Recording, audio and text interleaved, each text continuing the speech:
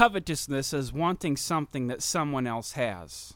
If you stop and think about it, it seems that much of our culture is based on covetousness because at its root, capitalism is driven by greed. You don't have something, and the job of advertisers is to get you to want it. If you don't own a new SUV, advertisers say you need to buy it. If you don't have a loud stereo as the kid down the street, you better get it. We're all about keeping up with the Joneses in our culture, and covetousness drives that. And now here comes the 10th commandment saying to you as a Christian, thou shalt not covet. Well, what is a Christian supposed to do? Tonight, we're going to talk about what this commandment means and how we are to apply it. So stay tuned with us on Sinners and Saints. In an age of moral bankruptcy, political sleaze, theological confusion, and aimless religion in a mindless church, we're addressing the need for a Bible-based, intellectually rigorous, 21st century Christian faith. This is Sinners and Saints, theology with an edge.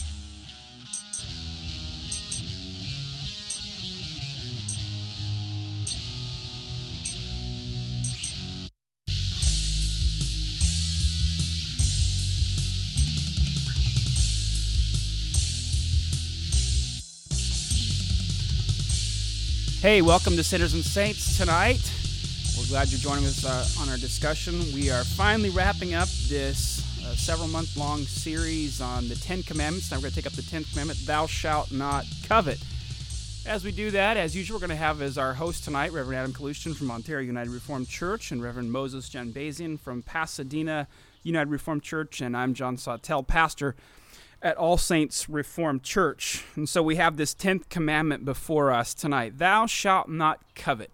How do we understand this commandment? Because I know that there's various interpretations of it. So maybe we just begin by giving our listeners sort of thumbnail sketch of what this means and how we're going to work with it tonight. The best way to begin is by looking at the words. And there we are told that we are not to covet or unlawfully desire that which God has chosen to give to someone else, to our neighbor in this case, whether it is his wife or his property. It is not for us to say that God made a mistake in giving it to him, but now I will remedy it by stealing it from this person in some manner, but rather to simply be content at God's providence, especially if he chooses to bless someone else, and say, yes, I have been given life by God, especially if I've been redeemed by God, I am to rejoice in him and be thankful. And these other material things are not to dominate my thinking and are not to consume me so that I spend my entire life meditating upon how I may take away from others that which God has chosen to give them. Because if you do that, it's a direct challenge to God himself and his providence. And this is always the problem, as we've seen with other commandments. Basically, when we sin against our neighbor, we are discontent with God's providence in our own life. We want to decide what we should have. We want to decide who else should have what and to what degree they enjoy those blessings. And we're not in the place of God, and therefore we should not be discontent with his providence. Let me throw in a verse here into the mix, and let's see if we can work on the meaning of the commandment from this verse. And it's from Romans 7:7, where the Apostle Paul says, "What then shall we say? That the law is sin? By no means. Yet if it had not been for the law, I would not have known sin. I would not have known what it is to covet if the law had not said, you shall not covet. But sin, seizing an opportunity through the commandment, produced in me all kinds of covetousness." Now, what I want to do is ask you this question. Is Paul saying that this commandment is about thou shalt not be discontent?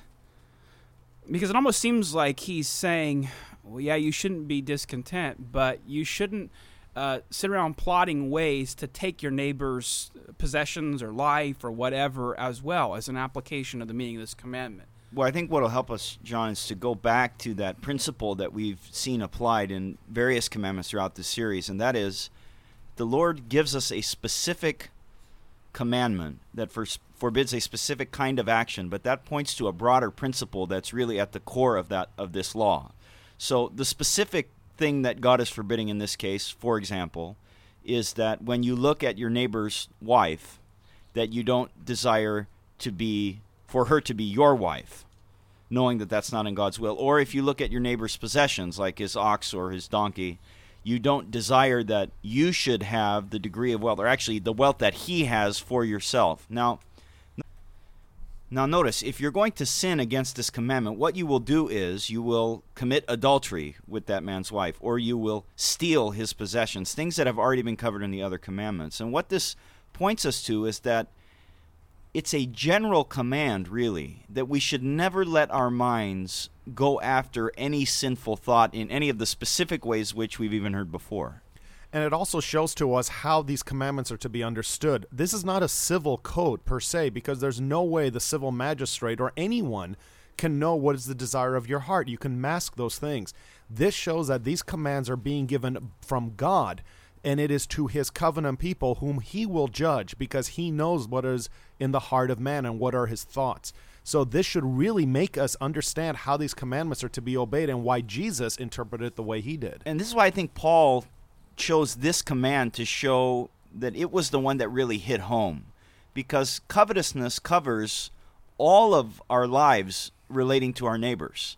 Mm-hmm. And this is Paul in his life finally realized that he was covetous, not just meaning there was a couple of nice things his neighbor had that he wanted and that showed him that he was sinful, but he realized in all of his mind and how he thought about the whole world and everything that belonged to everybody else and not him, and every pleasure that he wanted that he didn't get, he would pursue that with a passion. So it's a broad commandment here. Yeah, the 10th commandment seems like it was Paul's Sermon on the Mount experience, where all of a sudden he realized all this Pharisaic law-keeping that he was trying to do was absolutely useless and vain, because it was just pointing to external issues and never got down to his heart. He never actually was able to deal with the sins of his heart because of his rigid observance to external commandments masked all of his interior motivations and desires. And now finally, as a regenerate person, he looks back and he said, well, I was breaking them all because I was never dealing with what was in my heart. We come back after the break. I want to pose a question here on how do we apply this 10th commandment. So stay tuned with us on Sinners and Saints. All Scripture is breathed out by God and is profitable for teaching, for reproof, for correction, and for training in righteousness. In other words, what Paul is saying is that if you want to be wise unto salvation and learn to live for God's glory, you need the Word of God. And that's why I'm inviting you to come worship with us at All Saints Reformed Church. Hi, my name is Pastor John Sawtell. I'm pastor of All Saints Reformed Church out in Walnut, California. We can't promise you'll be entertained with high-energy music or thrilling performances or exciting worship or trendy programs, but we will promise you that you'll get the Bible. Because in our worship, we read the Bible, we sing the Bible, we pray the Bible, and we preach the Bible, verse by verse, chapter by chapter, book by book. If you want to come to know God through His Word and to grow in His grace and knowledge, then we invite you to worship with us at All Saints Reformed Church. For more information, call us at 909-319-3479. That's 909-319-3479. Or check us out on the web at allsaintsreformed.org.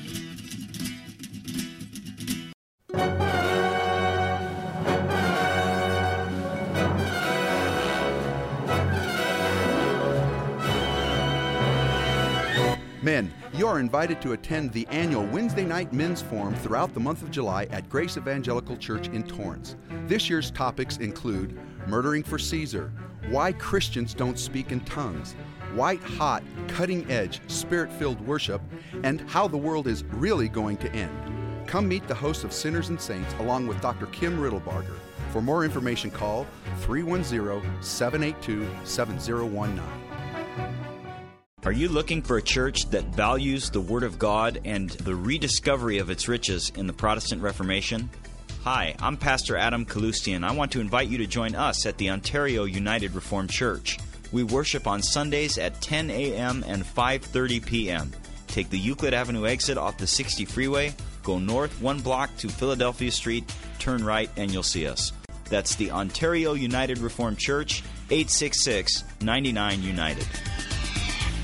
I promised before the break that we were going to do is try to pose a question to help tease out of us how do we understand this commandment and apply it. Basically, what I'm going to do is bring it down to an example that you're familiar with. Let's just say that you live in a very adequate house that meets the needs of your family. There's enough bedrooms, there's enough kitchen space, there's a big enough yard for you, your family, your pets, whatever.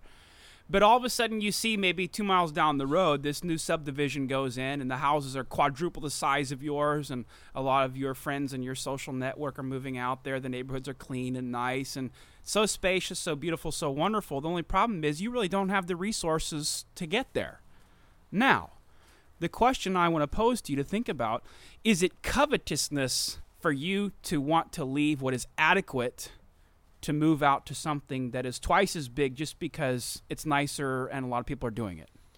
Here again, you have to be really careful and say, all right, we have to look at what is the motive and the desire of the heart, because one of the things we're given in creation is the creation mandate to take dominion over the world. In other words, to make it all the garden of God and to grow it. And so we have a responsibility to improve things and to make it more beautiful and to show that the God who has given order and beauty is being honored by our work and by our actions. So in and of itself, the moving from a smaller house to a larger house cannot be considered sinful or righteous until you look at what were the motives behind it. Even if the house you currently have is thoroughly suitable and adequate for the needs to meet the needs of you and your family. Well, yes, because adequacy is always a relative term too. I mean, people throw out the word adequate. Well, I mean, truly adequate could be the shack on the is the shack on the corner with enough food in my belly and enough basic cleanliness for my family to survive and attend school and eat and whatever. I don't, so adequacy is also a relative scale, Let's make too. it better than that then. Let's just say this is a 2,000 square foot house, 3-4 bedrooms, a big backyard, a pretty nice neighborhood. Maybe the home's 30 years old, though. But there's other factors also. There's the aesthetic factor, which is not something that you can say, well, I have adequate roof and food, but there's also, we're created in a world that God gave us color and God gave us texture and God gave to us all these other things. We cannot deny the aesthetic value of some of these things as well, and to want improvement so that God is glorified, I would say would be a good thing, provided that such motives are present. Well, I see, John, you're pressing us for some practical, ways of working through this problem. So here's how you would do it. You would say, all right, do I have the means to improve my creaturely comforts? That's an important question. So if I desired to move up in status, if I wanted to get, instead of the 2,000 square foot house, get the 4,000 square foot house in the new neighborhood, well, do I have the means to do it? And I say if you have the means to do it, then it is perfectly okay for you to do it and to desire to move into that neighborhood. But let's say you want to go into exorbitant debt in order to get something that is really without your means, then you're sinning against the Lord clearly in another area. Yes, but you're going to go into exorbitant debt when you buy a house. It's just a given. Most people do not put down 50%, 75% on a new home unless they're transferring massive amounts of equity. Most people don't put down more than, let's say, 10 to 20%, and on the average mortgage here, or rather home sale, and let's say Southern California is over $500,000, so you're going to huge amounts of debt. If you would put 25% down on a house or 20% down on a house, and your income was such that you could meet the mortgage and still be giving generously, according to a percentage maybe that you've assigned in your pattern, giving generously to the kingdom of God, I don't see any problem with working that financial system. Well, I think you also have to be careful here for us to start nailing down percentages or actual numbers, because then you get into the danger of legalistic Pharisaism. Rather, what we should consider is, what is it that you are doing? Are you seeking to provide for your family? Are you seeking to glorify God by, in your particular aspect, applying the dominion mandate? Or are you simply trying to compete with others, impress others, or not look schlubbier or poorer than others? So these are all the things that you have to consider, and the actual numbers are a lot tougher to nail down and say, this is a righteous amount of spending, this is an unrighteous amount of spending. Okay, I want to come back to this then, because this is the issue I'm still wrestling with here, and maybe some people are.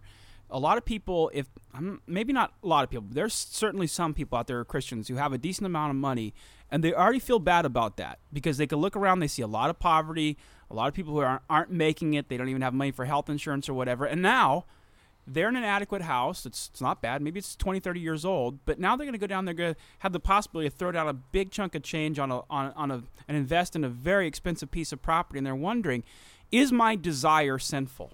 Well, look, I say that, or as we've been saying, part of the way that you can understand whether or not it's sinful is to examine your obedience to other commandments. One that particularly comes to mind when we're talking about money is giving for the kingdom. I think a lot of Christians, if they happen to have a couple of dollars left at the end of the month, and these are wealthy Christians, will feel good about themselves if they drop a check in the offering plate. And meantime, churches struggle to plant churches. They struggle to maintain and send out preachers. My point is, if people are generously giving to the kingdom of Christ, there's going to be more than enough money to do the work of the kingdom, to give diaconal support through the church to those who are truly needy. And if they're doing that, then spend your money. It's a gift from God. Don't feel guilty. Okay, hey, we got to take a break here. Don't touch that dial. Stay tuned with us in Sinners and Saints as we continue on our discussion of the 10th commandment, thou shalt not covet. There is no greater joy in the Christian's life than to worship God according to His Word, and there is nowhere better in the San Gabriel Valley to do this than at the Pasadena United Reformed Church. So come join us this Sunday at 9 a.m. and at 6 p.m. at 226 West Colorado Boulevard in Arcadia. You can call us at 866-99-UNITED or look us up on the web at sinnersaint.org. Hey, Sinners and Saints fans, your co-host, John Sawtelle, and the boys here with exciting news about our show joining the International Digital Revolution. We're launching start.urclearning.org, your new web home for Sinners and Saints, and for every resource you need to explore confessional Reformed Christianity. That's right, John. Starting June 25th, start.urclearning.org will be the new exclusive home to our Sinners and Saints broadcasts, but it will be much more. The new start.urclearning.org promises to be your one-stop, massive resource center. You'll hear the sermons we're preaching in our churches. You'll hear lectures about doctrine and real life in the Christian faith. You'll hear Bible study series unfolding the Word of God and much more. And the best part is you can download all of it for free for play on your PC or iPod or MP3 player. You techies out there can subscribe to all the audio on the site through your podcatchers, Odeo, iTunes, Yahoo Podcasting, whatever service that you use. And you can subscribe to all the non-audio stuff on the site through whichever blog catcher or reader or aggregator you're using. And I'll tell you what else. Start.urclearning.org is going global. It starts here at home in your neighborhood, where you can register your interest in becoming part of an emerging Reformed church in your area. But you'll also find translations into foreign languages. Start.urclearning.org is your bridge to like-minded believers of all cultures and all places. Imagine that. You will be learning the Reformed faith with your brothers and sisters across Los Angeles, the United States, and beyond into Mexico, Nigeria, and China. And let's not forget, my friends, that on start.urclearning.org, you will hear the old and new unauthorized versions of Sinners and Saints, where we are not forced to squeeze ourselves into the conventional mold of Christian radio. At start.urclearning.org, we can say what we want, and it ain't going to be pretty. So get ready. Start.urclearning.org is coming. Start.urclearning.org, starting June 25th, the new exclusive home of Sinners and Saints, and much, much more. Start.urclearning.org. Located in the heart of Los Angeles, Grace Evangelical Church is a Reformed church committed to the three forms of unity, the solas of the Reformation, the doctrines of grace, the preaching of the law and the gospel, the weekly administration of the Lord's table, along with catechism classes for adults and children. Give us a call at area code 310-782-7019. 310-782-7019. Hey, thanks for joining us here tonight, Sinners and Saints. By the way, if you want to get a hold of us, call us at 866-99-UNITED, 866-99-UNITED, or check us out on the web, sinnersaint.org. Glad you're joining us for the discussion tonight on the 10th commandment. We are dealing with some applications of this commandment, trying to figure out just exactly what it means, and we're working through some scenarios. We posed the scenario of you living in an adequate house and then maybe wanting a bigger, twice as big house down the street, maybe a couple miles away. Adam and Moses, you talked through some of the issues that somebody should be concerned about. What are their motives? Do they have the resources and so forth? And Moses, you brought in the issue of dominion mandate, that God calls upon us to have a desire to improve creation and draw out its rich resources. My question would be, even if we do have the right motives, even if we do have the financial resources, is there any danger yet lurking or hidden in the pursuit of bigger and better things that might end up ensnaring and trapping our souls later on when we finally get it? Well, I would say especially in the realm of our spending and our financial growth, we will be tempted to fall into sin and to the lusts of the world. Let me read from 1 Timothy chapter 6. Paul says, "Godliness with contentment is great gain, for we brought nothing into this world, and it's certain we can carry nothing out. And having food and clothing, with these we shall be content. But those who desire to be rich fall into a temptation and a snare, and into many foolish and harmful lusts which drown men in destruction and perdition. For the love of money is a root of all kinds of evil, for which some have strayed from the faith in their greediness and pierced themselves through with many sorrows. I mean, it's like playing with fire. You have to be very careful and be very sensitive to the Holy Spirit working through your conscience when you're talking about upgrading your life and spending a lot of money and planning your financial future. It is one of the ways, above even some of the other ways in Scripture that we're warned, that you better be careful what you're messing with because of the weakness of our flesh. So we have to take seriously the warning that we are given that we are not to store our treasures on earth but in heaven. And so in all things that we do, especially when we're dealing with money, which we're warned scripturally is the root of all sorts of evil, we had better be very careful how we handle these things. But I do want to go back to something that was said earlier, that capitalism is simply driven by greed. And see, we have to be very careful how we say this. Yes, in a fallen world, it is certainly very likely that any economic system is going to be corrupted by the sinful desires of man. But simply having free exchange or making money or growing rich, none of these are sinful. The question is, what is your motive behind it? And are you doing these things in a God-honoring manner where you honor contract, you're generous to the church, you help the poor, or is it simply at others' expense that you wish to advance yourself? Yeah, we've talked before about, in this connection, like the Proverbs 31 woman. I mean, here is a woman who was very active in growing her family's estate, and she was very keen about knowing her wealth and how to grow it. But, of course, it was always providing for others and being generous, being a good steward. This is the model that the Scripture lays out for us. So what we need to have here, this commandment, is an understanding that we must always search our hearts and ask ourselves, are we truly content with God? Are we truly content with His wisdom and how He rules our lives? And are we seeking His glory in growing in our sanctification, in conquering the old man, doing more and more away with sin? Or rather, is our entire contentment based on how much material wealth we have, especially in comparison to others around us? And let me just throw in here, there is a pitfall here. There is a false piety, which people can retreat into by default so that they don't feel like they're transgressing this commandment, and that is asceticism. They, instead of trying to actually improve their condition and strive for bigger and better things, they retreat and they say, well, actually, I can live with a cardboard box and a glass of water and bread every day, and if I do that, then I'll be more holy and more pleasing to God, because then I am not consumed with riches and material possessions. But that's a form of false piety, which is as much condemned in Scripture. Yeah, in that case, what you're basically saying is that the sin lies in the temptations outside rather than in my flesh. And so you're not dealing with the reality that it is you who is sinful, and the wickedness comes from your heart and is not ingested from outside. That, and you kind of see this mentality a lot with people who struggle, say, with laziness. You know, their excuse for not wanting to work is, well, I'm content, unlike the rest of you who are in the rat race and actually working for a living. Yeah, okay, right, sure. The idea is that as a good steward, you are a good steward of the gifts that He has given you, and to exercise them in the economic arena, working hard, gaining wealth, using that wealth properly, is a good and godly thing.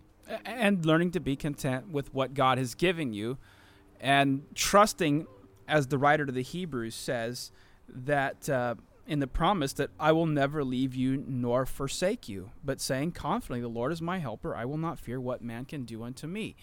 The writer of the Hebrews is saying in that very context of warning the people of God against a love of money. This is how you learn to be content and to fulfill this commandment, is trust in the Lord's resources to provide, but then pray that He will also help you to grow and increase them. Yeah, we've spent a lot of time talking about a specific application of this commandment, basically because the commandment itself leads us to think about possessions, you know, neighbor's house, wife, donkey, ox, you know, possessions, whatever. But remember, this is broad too. I mean, this applies to all of our thinking and all of our living, that we ought to desire passionately the glory of God and our responsibility in our sanctification in all ways, purely and perfectly. That's what we're called to do. Hey, we want to thank you for joining us tonight on Sinners and Saints. Don't miss next week. Join us next week as we tackle more topics with the truth of God's Word. on Sinners and Saints, Theology with an Edge. For more information, call 866-99-UNITED or log on to the web at urcsocal.org. That's 866-99-UNITED.